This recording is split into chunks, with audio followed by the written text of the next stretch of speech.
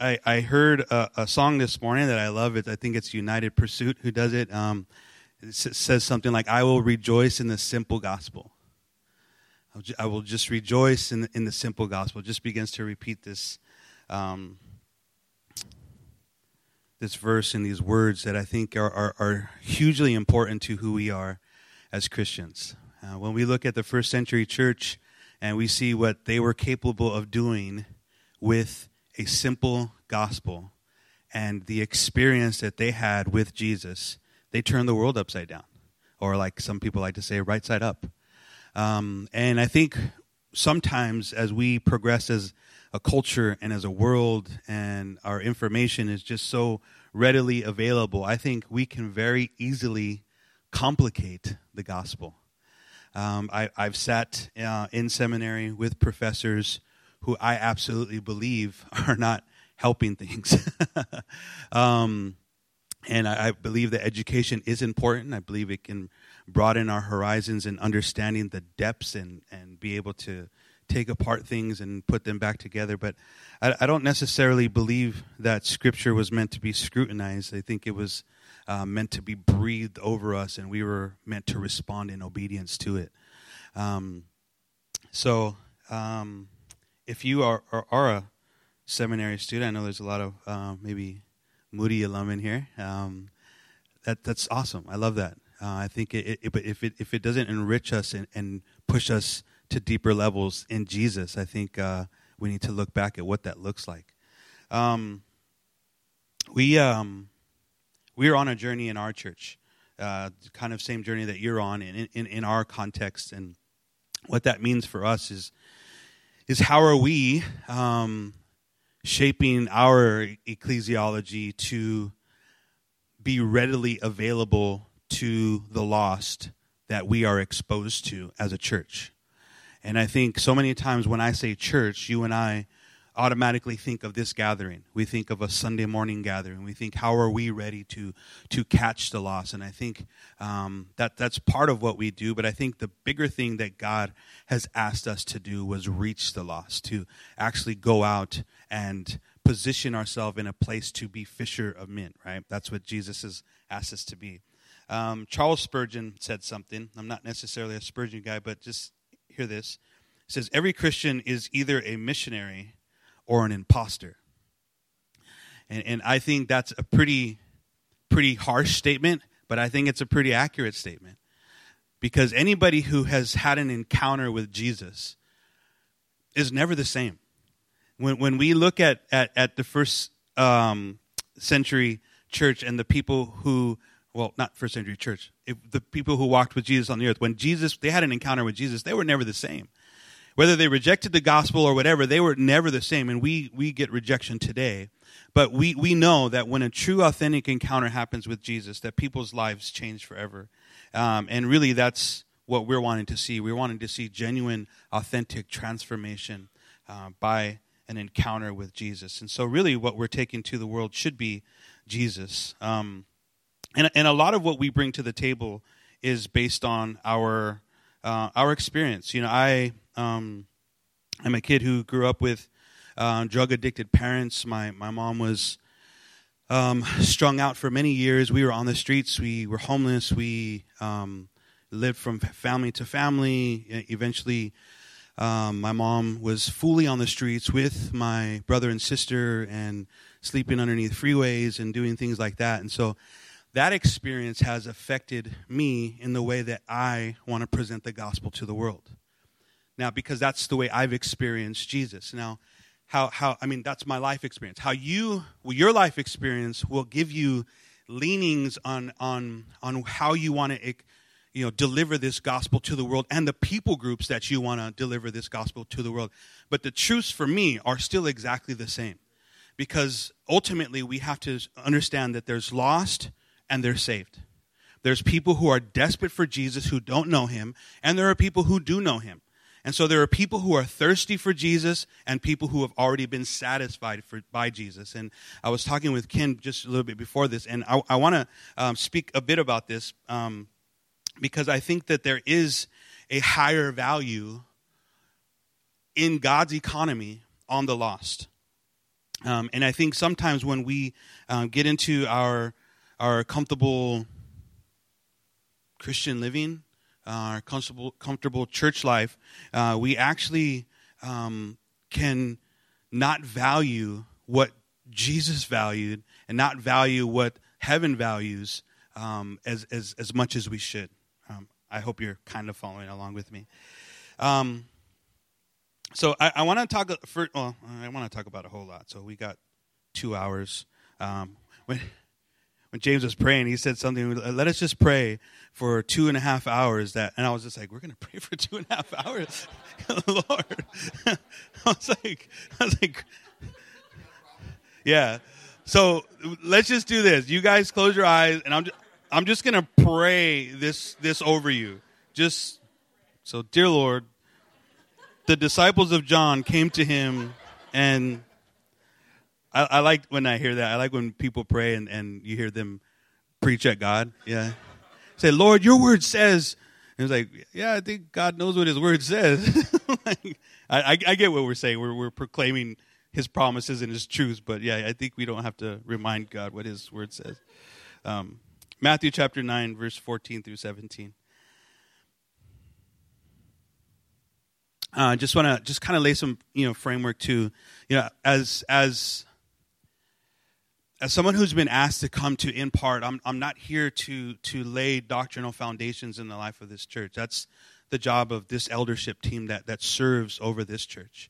I'm here to strengthen and encourage you for the works of service. That's what I believe my role that God has asked me to do as someone who ministers translocal is. I'm able to come and encourage you to continue in the works that you're already doing, or to continue to get activated in the works that God has been beckoning you to be activated in. And so I'm not here to lay down foundations of doctrine for you, because that's done by your eldership here. And I hope that you guys are finding yourself in alignment with what this church believes and what this church is seeking to become for Jesus, because that's really why we have local congregations. That's why we have local expressions of church, because we're not going to agree on everything. Not everyone in my church agrees with everything I do. Not everyone on my team agrees with what I think or whatever.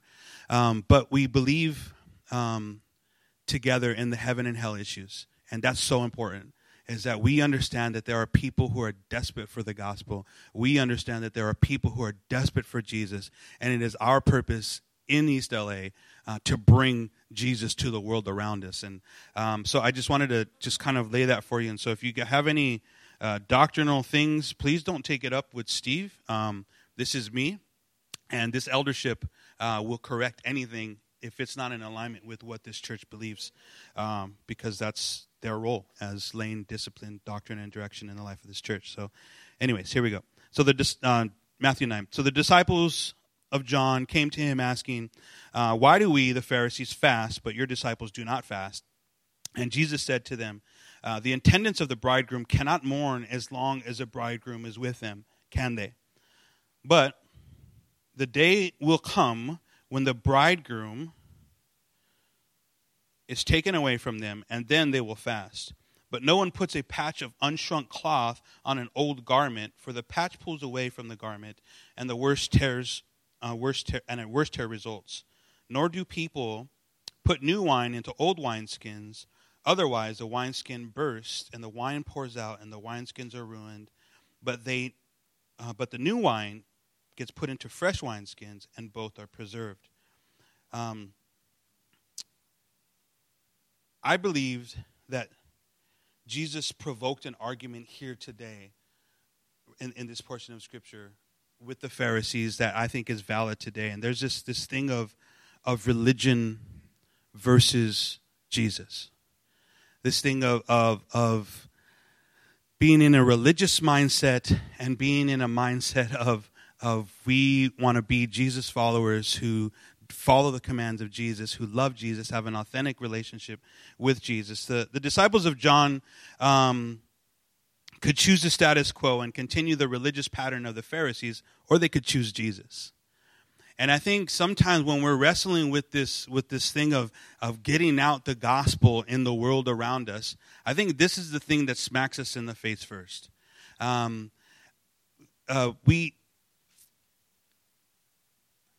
we come to know Jesus, there's this thing that begins to transform us, and we begin to be sanctified by Him, and we begin to get excited about the things that He's about, and then we begin to promote that in the world around us. But I think far too often, as we settle into those things, we begin to be less activated in the areas of giving the gospel and being the light in the world around us. And we can very easily promote it in a way that we are selling something, but is it our life's song? Is it really what we are truly about, or is it something that we're really just about? It's just like social justice thing versus true gospel, right? Because I'm of the opinion that social justice without the gospel is no justice at all. Because if it's not Jesus-centered, really, what are we offering the world? So we can position ourselves religiously in a way that we are here to help the world. And I come from a background of Brethren. I don't know if you know anything about the Brethren movement, Anabaptist Pietists, who are truly just entrenched in social justice. And the background that I come from is watching a denomination begin to solely focus on social justice in a way that the gospel has become secondary to helping people in the world. Now, I can understand the ideology that, well, isn't helping someone being Jesus? And I can agree to a point that I can feed someone in the name of Jesus without, if they don't accept Jesus or not, is not my question of whether, I'm going to feed them or not. We live right next to our church building on a small little campus. And so people come to our door all the time for food, and we're happy to feed them. It's never an issue for me. But at the end of the day, I'm not in the charity business. I'm in the changing life business because that's what Jesus does. And so I feed people, and I sit with them, and I love them, and I pray with them, and I walk them through things. And we've had guys coming to the door for years, right? But at the end of the day, I'm not in the sandwich making business. I'm in the changing lives business. And so I spoke with this man just even recently, and he came to the door, and he's like, oh, and I'm like, Robert, how long have we been doing this, man? And this guy's a guy that, unfortunately, I've known from the past, from when I was a young man, and here we are, men, and he's still in a worse state. And I said, the next time you come to my door, please, and this, I don't know how this feels to you, but please let it be because you want to change. Because if it's not because you want to change, then what's a sandwich going to do for you, bro? Like, really, what is another sandwich going to do for you? And that, I know that sounds harsh, and trust me, it hurts my heart, because I've had a mother who slept under a freeway for years, and I've seen her dwindle down to 90 pounds. And I work with an organization that works on Skid Row. I'm part of a board of directors for LA Christian Health Centers. I position myself in a place in my life, not my church's life. I don't make the church people. This is something that I do because it's something that's inside of my heart. And so I work with people on Skid Row, and I do these kind of things because it's my passion. But at the end of the day, I'm not there to put Band-Aids on their wounds. I'm there to offer Jesus, and offer Jesus in a real way. And I'm getting way ahead of myself. But just listen to this. The disciples had to choose either status quo or go to the way of the Pharisees, right? So Jesus was making it clear that they couldn't just add a patch of Jesus to their religious pattern and expect it to hold up. So they couldn't keep their old tapestry and just add a patch of Jesus and think that this thing was going to hold up, right? And the same with the wineskin. They couldn't expect to be effective in bringing life to the world if the wineskin carrying Jesus was an old vessel. And so there actually has to be a transformation in who we are and why we're actually doing the things that we do, why we're actually carrying Jesus to the world, right? Dudley Daniel wrote this about the wineskin. He wrote, the main purpose of the wineskin is to get wine to the lips and lives of the thirsty. And so we, as individuals, we have a wineskin. We have this vessel that carries Jesus to the world. But I also believe that churches have corporate wineskins. And I think, unfortunately, what happens is we as individuals are more concerned with the corporate wineskin than we are with the individual wineskin. So what we want is we want to see the church establish a program that we can all participate on and feel good about ourselves, but at the end of the day, not really carry the responsibility of that wineskin. You hearing me? And so I really want us to look at this individual wineskin that sometimes begins to fuse with other individual wineskins and can eventually become a corporate wineskin. But we really need to look at what the individual wineskin looks like. So I believe we have both of those. But we need to be evaluated to ensure that each need to be evaluated to ensure their ability to carry Jesus to the lips and lives of the thirsty. And so we've been on a journey to do that in our church. I mean, we have such passion for our city, such passion for our community. We've started so many things as a really small church. I mean, we held summer school for kids in our community. So we've just recently ceased that ministry, but they had stopped summer school in our community, which is detrimental to our kids because most of them are English as second language. What's that?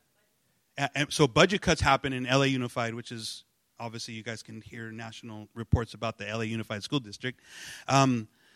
So budget cuts stopped summer school for these kids. And so what happens is these kids go home, they only speak Spanish.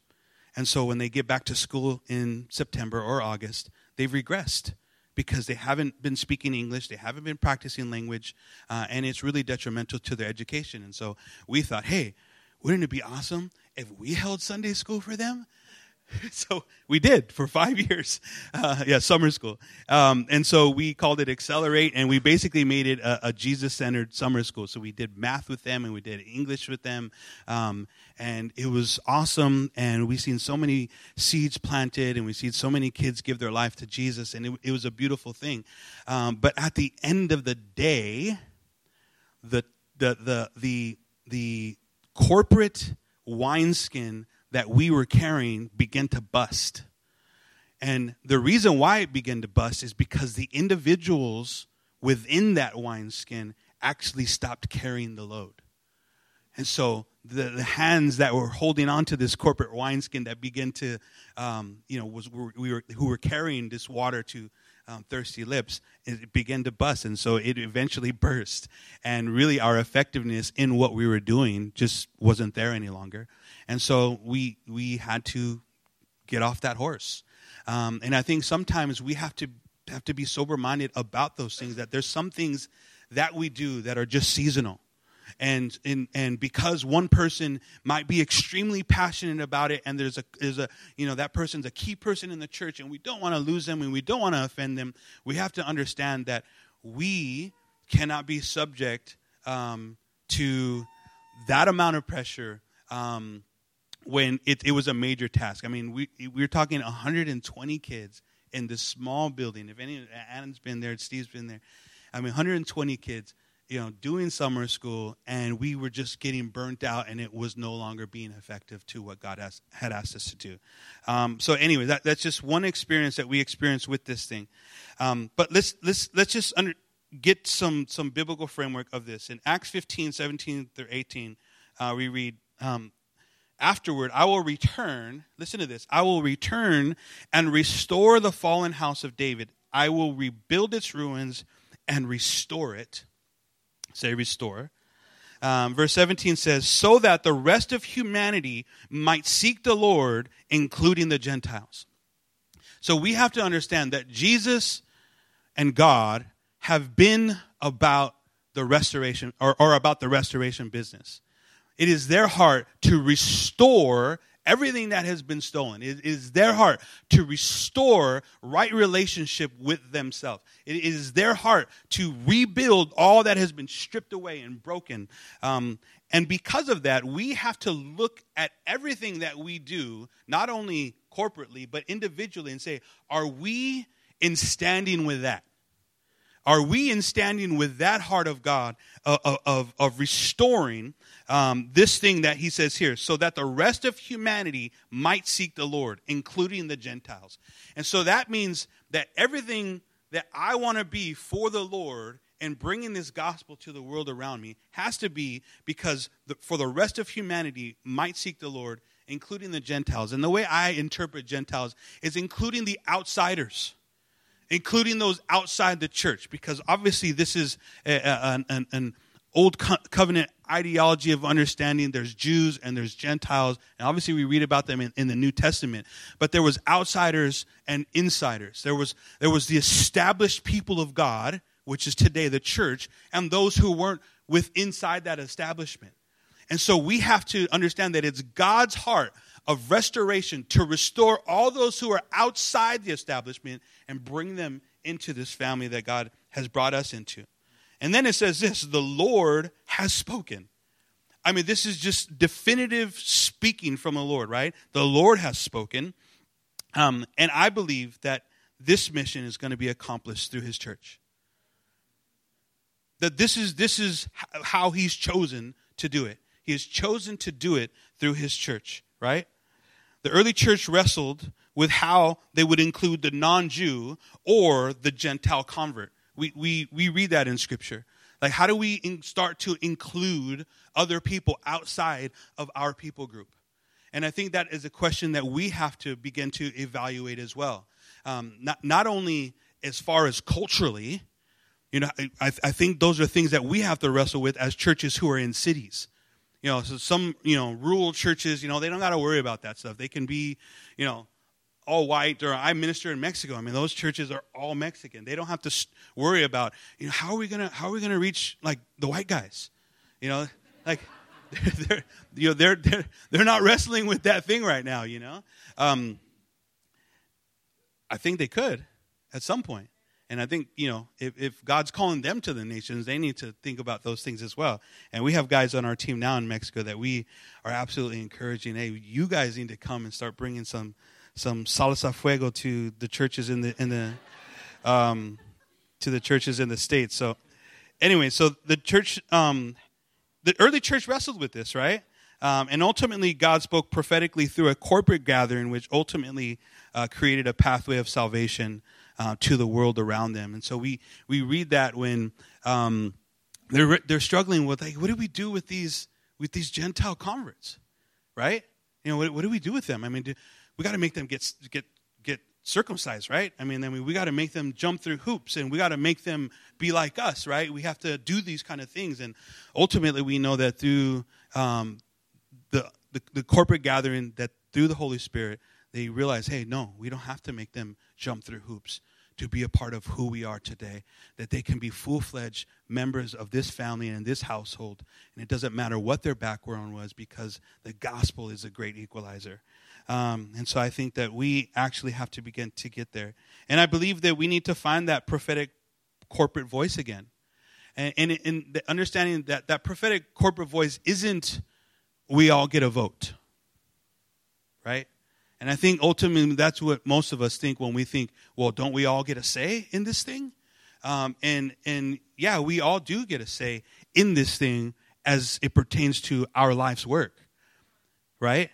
But the how things are played out in individual churches and those kind of things, I think we put so much weight on eldership teams, and I know this as being a pastor's kid. Eventually, is I see the pressure a church can put on a pastor, and the mandates that get put on his life that are never put on the rest of the believers. And I've seen this being underneath an eldership team and watching what they have to go through, and just being, in my heart saying, gosh, I'm glad I'm never going to do that, right? And ultimately, God has a great sense of humor. But this Acts passage is actually taken from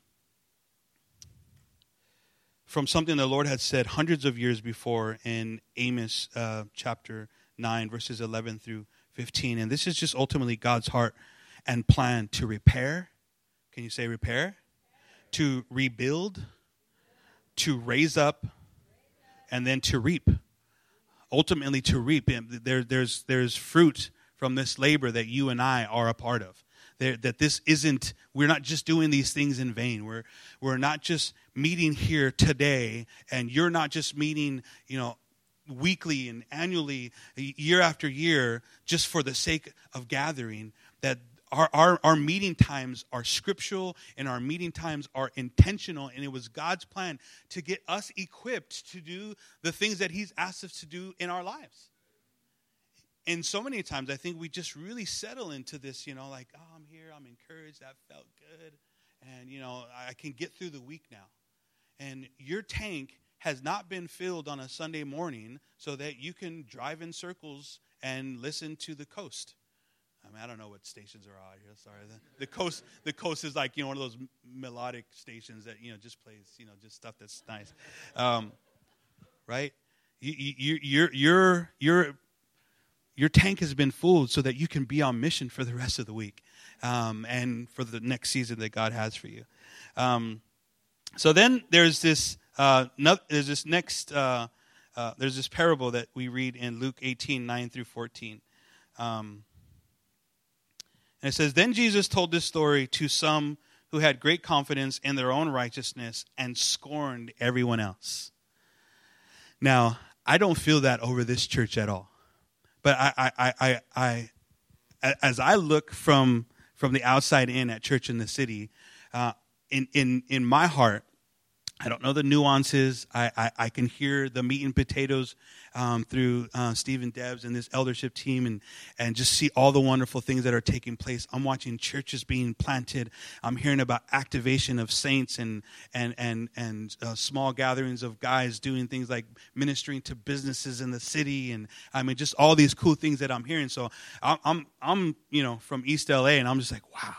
This is awesome stuff. Like, this is stuff I want to be doing. These are things that, we want to participate in. And so I don't feel this at all in any way, shape, or form over this church. But I want to bring this to you in a way that I want you to see that very easily we can slip into religious mode and just think like, hey, we're part of a good church and good things are happening. But I want every one of you to have a revelation that just because Church in the City is doing something doesn't necessarily mean that you're doing something.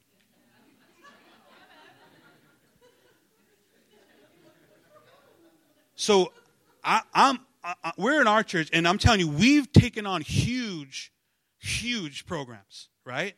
We did this summer school thing, and our church is not large at all.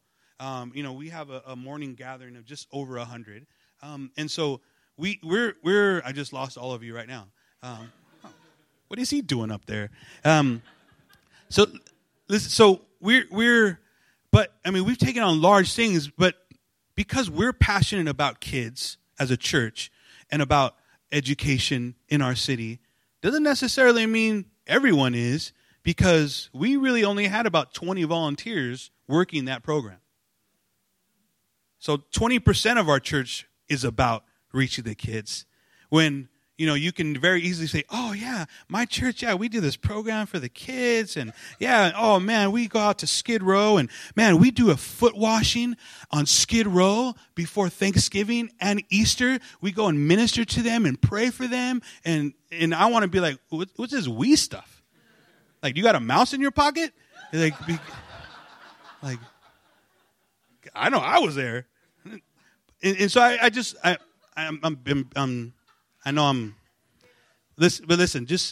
we have to understand that you're not going to be able to be a part of everything that Church in the City is doing, right? There, churches being planted and business ministries popping up and all those different things.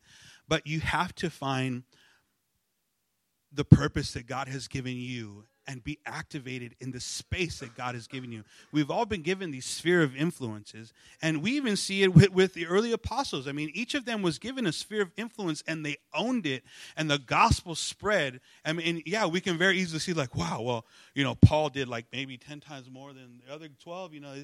We just look at things like that. But listen, it's not for us to measure. What I'm doing and what you're doing is what God has called us to do, and we as a pastor and as someone who's coming to encourage, I just want to see believers activated into and released into the things that God has given them passions for. And if we can do that, I'm telling you, we'll begin to see the things that we are dreaming about as the Lord's church. We'll begin to see the things of cities being impacted and cultures being changed if we begin to own our own space in our cities. So it says, then Jesus told this story to some who had great confidence in their own righteousness and scorned everyone else. 2 men went to the temple to pray. One was a Pharisee, and the other was a despised tax collector. The Pharisee stood by himself and prayed this prayer. I thank you, God, that I am not like other people, cheaters, sinners, and adulterers. I'm certainly not like that tax collector. I fast twice a week, and I give you 1/10 of my income. So if you ever want to find tithing in the New Testament, there it is. Verse 13, but the tax collector stood at a distance and dared not even lift his eyes to heaven as he prayed. Instead, he beat his chest in sorrow, saying, "Oh God, be merciful to me, for I am a sinner." And I tell you, this sinner, not the Pharisee, returned home justified before God. For those who exalt themselves will be humbled, and those who humble themselves will be exalted. And I think there just really has to be a shift in how we, a church, view the world around us. Vanessa and I had an experience just today, this morning, as we left our hotel. There was 2 young men standing at a window, gazing outside at the city, and they were pretty romantically involved in what they were doing. And as a Christian, we can very easily feel that kind of feeling, which we did.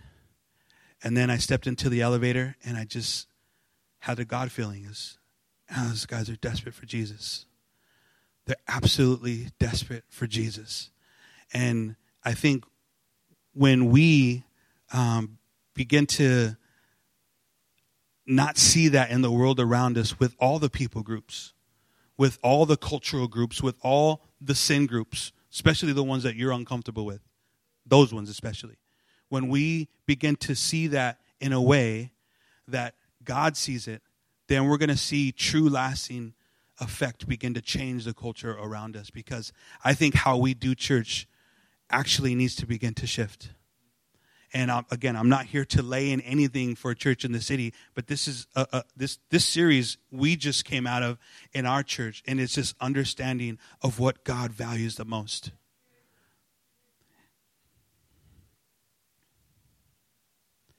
And I think sometimes we can really begin to see it as us and them. We can get comfortable with who we are in our lives, and we're doing the mundane, and we're working, and we're raising the kids, and I don't have time for ministry, and I don't have time for the people around us. But when we look at that Great Commission, I love when you and I, we can very easily excuse ourselves from the go, right? Go and make disciples, right? Or go and preach the gospel to all mankind, those kind of things. And I love what Russ Doty said in his understanding of that scripture. When you break apart those words, it's not actually like you have to go to a specific destination. It's more like while you are on your way, make disciples. And while you are on your way, preach the gospel. And I think so many times we think missions, even when I said that early statement from Spurgeon, that either every Christian is a missionary or an imposter, we think missions and the way we've taken it is I got to go to a different country that's impoverished and I got to make a difference over there. And absolutely, we need to do that. But in my city, we have hundreds of thousands of hungry people who are desperate for not just food, but Jesus. And in your city, the same thing here. The things that are taking place in this city, I mean, that alone would consume this church for decades. So how do we do that? Is it going to happen with a program once a month, once every 3 months? Or is it going to happen when there's 300 individuals while they are on their way making a difference? Collectively, this individual wineskins taking life-giving water, taking Jesus to thirsty lips? Or is it going to continue to be, hey guys, we have a well here on Sunday morning. You guys need to come and get some. See, I believe that is part of what we're called to do. But more of what we see from Scripture is we come and fill our wineskins with that well, and then we take it out to thirsty lips. And that's how we get revival. That's how we see revolutions in cities, right? So Matthew chapter 9, verse 9 through 13, we see another thing with Jesus and another tax collector. As Jesus was walking along, he saw a man named Matthew sitting at his tax collector's booth. And Jesus said, "Follow me and be my disciple," Jesus said to him. So Matthew got up and he followed him. Later, Matthew invited Jesus and his disciples to his home as dinner guests, along with many tax collectors and the other disreputable sinners. Say disreputable. That's a fun word. Disreputable.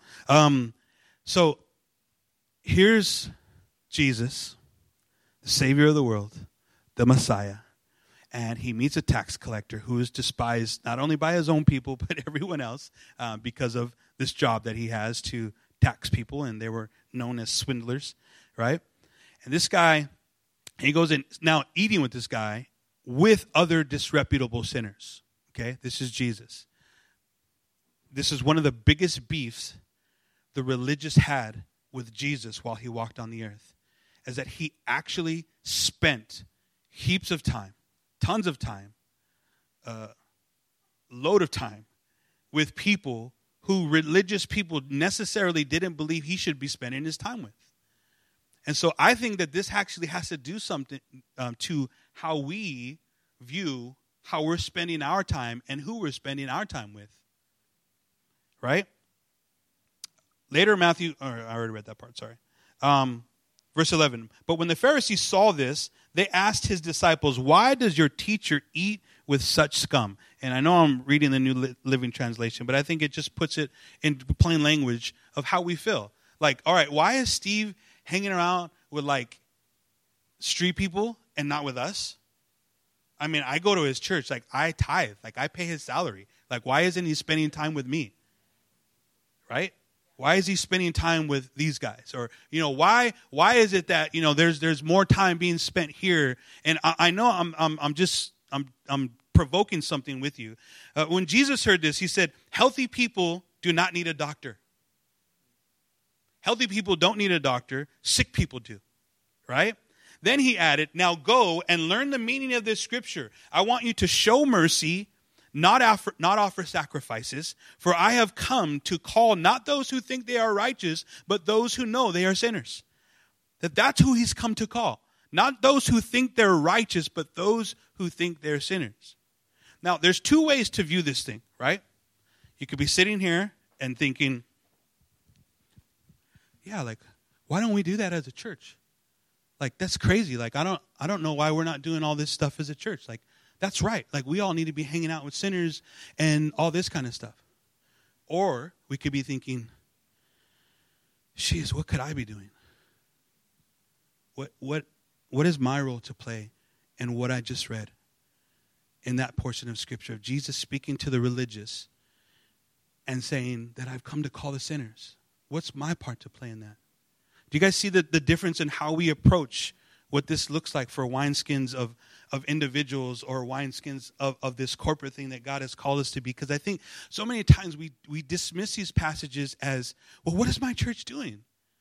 And it's not like, God, what have you called me to do? How have you asked me to carry this life-giving water to thirsty lips? Right? Philip Yancey, he wrote this in The Jesus I Never Knew.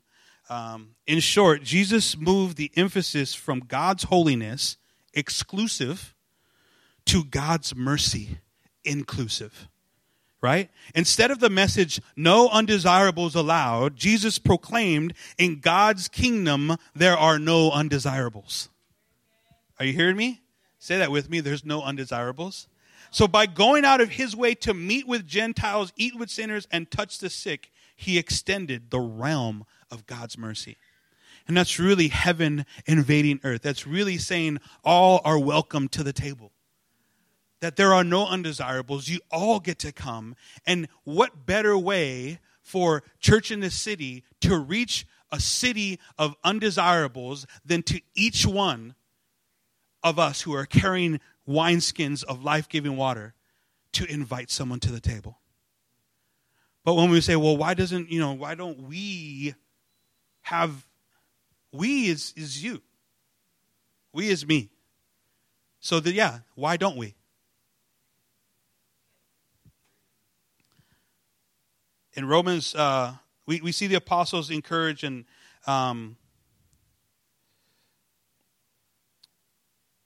let's just read. Romans chapter 1 verse 7 says, to all who are, wait. Excuse me.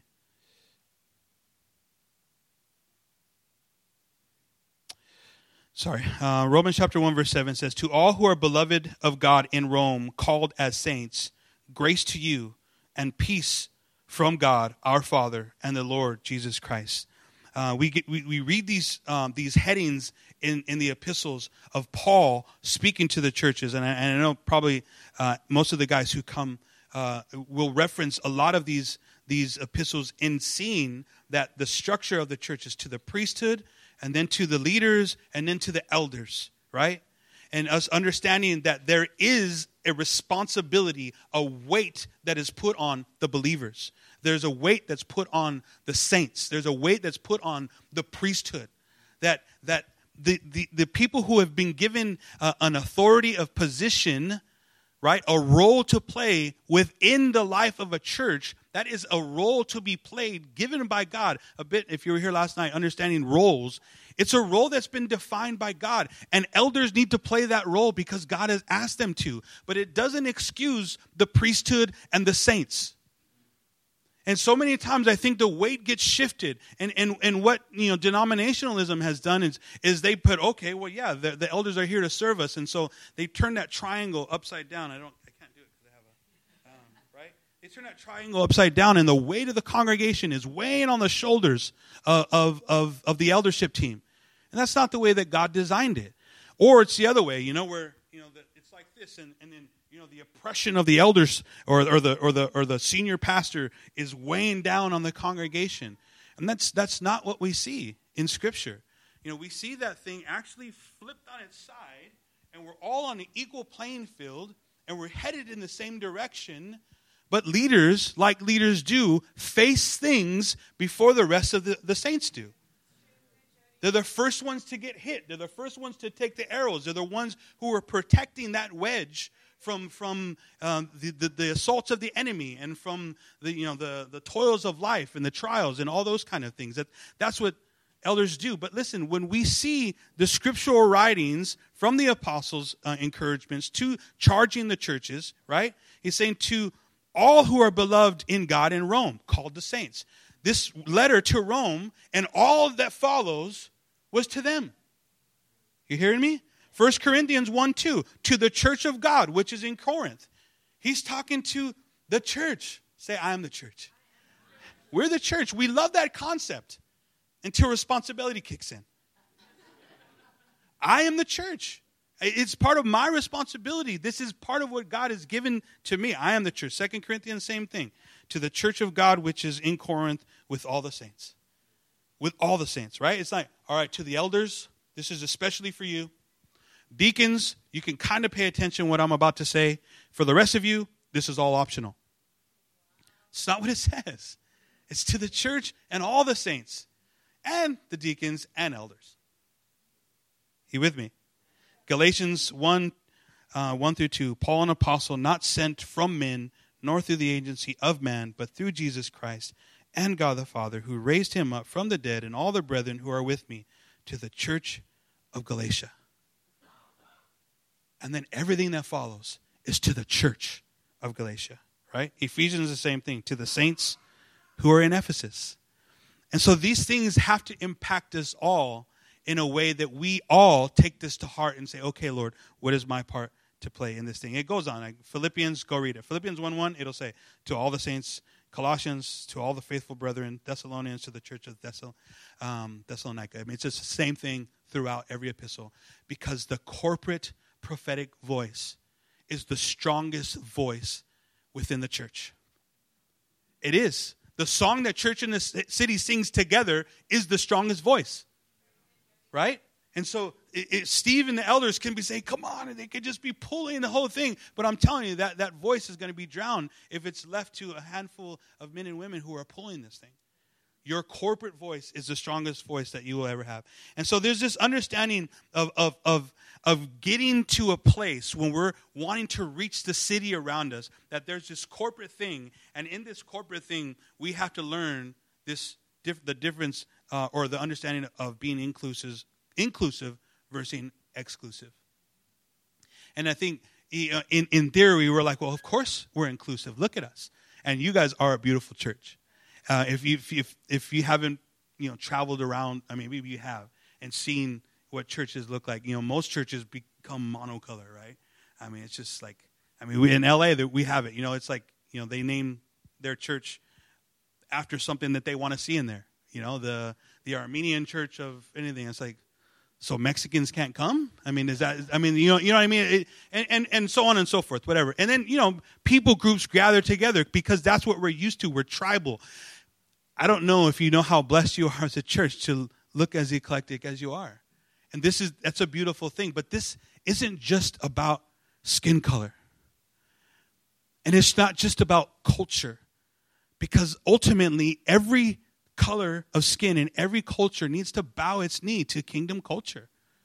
And when we're thinking about eternity, color of skin in culture, in its context, it matters to the individual. But as far as we're concerned, there's only two people groups.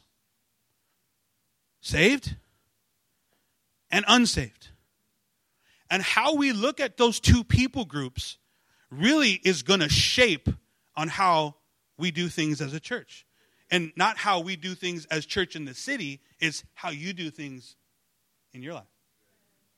And so we have to get to this place where we are no longer just being exclusive, but being inclusive. Now, church in the city can be an inclusive church. So, yeah, we want everyone to come to the table. I mean, we could see that in the people groups. But what about lifestyle? Right? What about whatever else? What about religion? What does that look like? Because ultimately, the way we look at things theologically is, okay, here's a Muslim and here's a drug addict. Who has more hope? Most of us will say, oh, well, geez, we can do stuff for the drug addict. We'll just take him to rehab. We'll just love on him. We'll walk him through his things. We'll be there. We're ready to start a ministry for that. Yeah, we got, a recovery ministry. Yeah, we could do this. Okay, so what about the Muslim? How is he included into this thing that we're doing, right? I mean, this is something that we have to wrestle with as a church. It's something that we have to wrestle with in Los Angeles. Is how are we looking at this thing? Are we saying, hey, there's hope for these guys and not these guys? And what does that shape or how does that affect who we are and what we're doing? And I might be all over the place right now, but I hope you're following along. So the church was never meant to be an exclusive club. And we see that in how Jesus is dealing with the religious. In all the parables that I gave you, Jesus is addressing the religious heart. He's addressing the established religion who believes, hey, we're good, we're doing the right things. We give alms, we feed the poor, we give our tithes, we fast, we do the things that we're supposed to be doing, but we're not like, the tax collector. Thank God. We're not like the tax collector. And we may not say it with our words, and we may not be worshiping Jesus feeling that, but I'm telling you, what is our life saying? Because what our life saying is actually goes back to this thing of a life impacted by Jesus actually is changed forever. And because I've been changed by Jesus, I want to see the world around me changed in the same way, right? If you think about things you're excited about, right? I mean, people who are Apple crazy, like love Apple, like, Apple phones and Macs. I mean, you guys become the biggest, Apple doesn't have to ever what do you call it? Advertise. Because people who have Apple just say, oh, dude, you got to get that new MacBook, dude. It is awesome. Oh, the iPhone 7. Oh, you should see it. Right? People are just the biggest promoter of the things they're passionate about, right? Jesus should be the thing that we are most passionate about in our life at all times. I could sit down with a group of guys, and I'll tell you in seconds what they're passionate about, because those are the things they start talking about. It's work, it's sports, we don't want to talk about sports. Between you and I, we don't want to talk about sports. Debs graciously gave me a Blackhawks placard in our gift bag. So because I'm very sentimental, I don't throw away things people give me. I'm going to find a very strategic place to put that Blackhawks placard.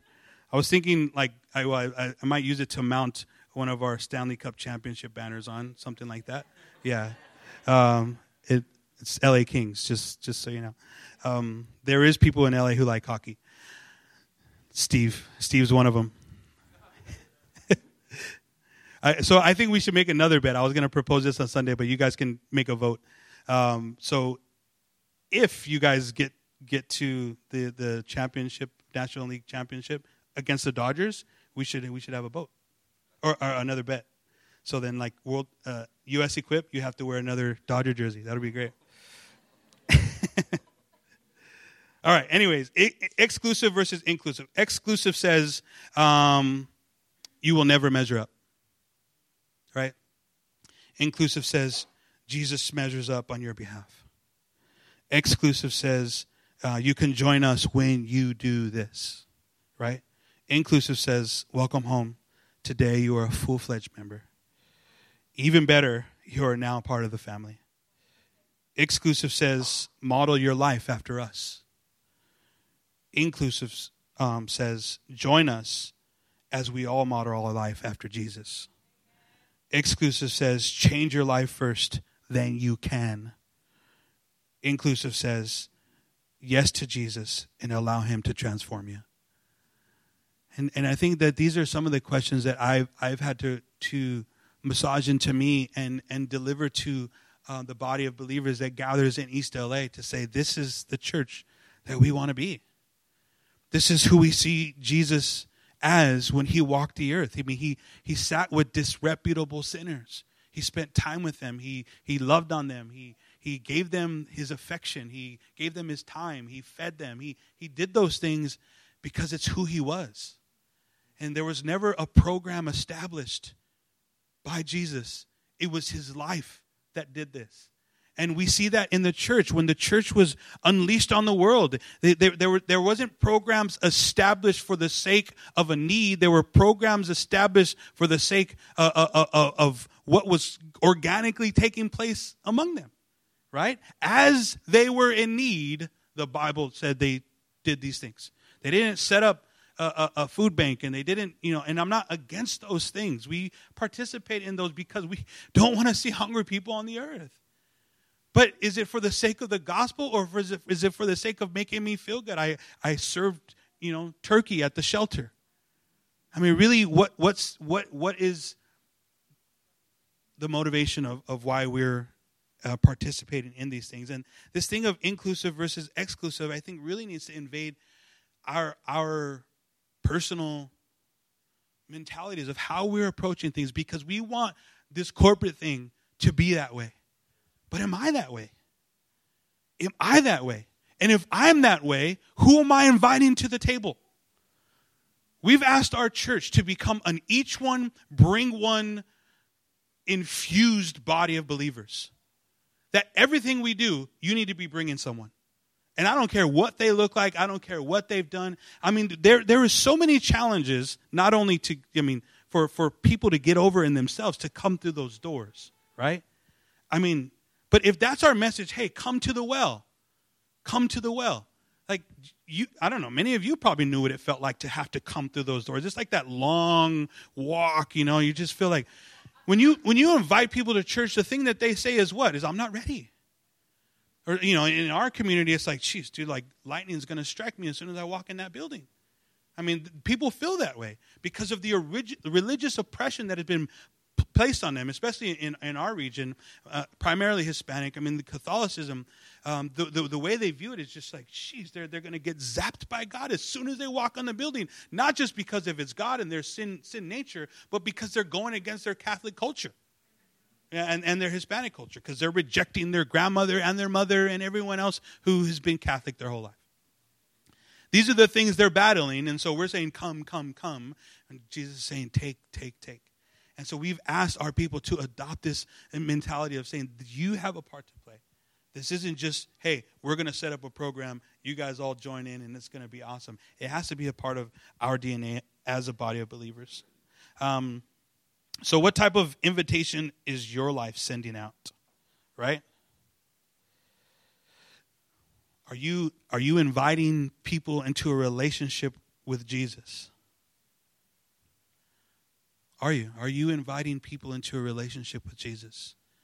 And really what the gospel is the good news of Jesus Christ. Are you able to communicate the gospel in a simple way? I started off by just talking, I will rejoice in the simple gospel. I mean, we were indoctrinated as kids, most of us, if you grew up in church as a kid, is Jesus loves me, this I know. For the Bible tells me so. I mean, the simple gospel of Jesus loves you right where you're at, who you are, don't care what you've done.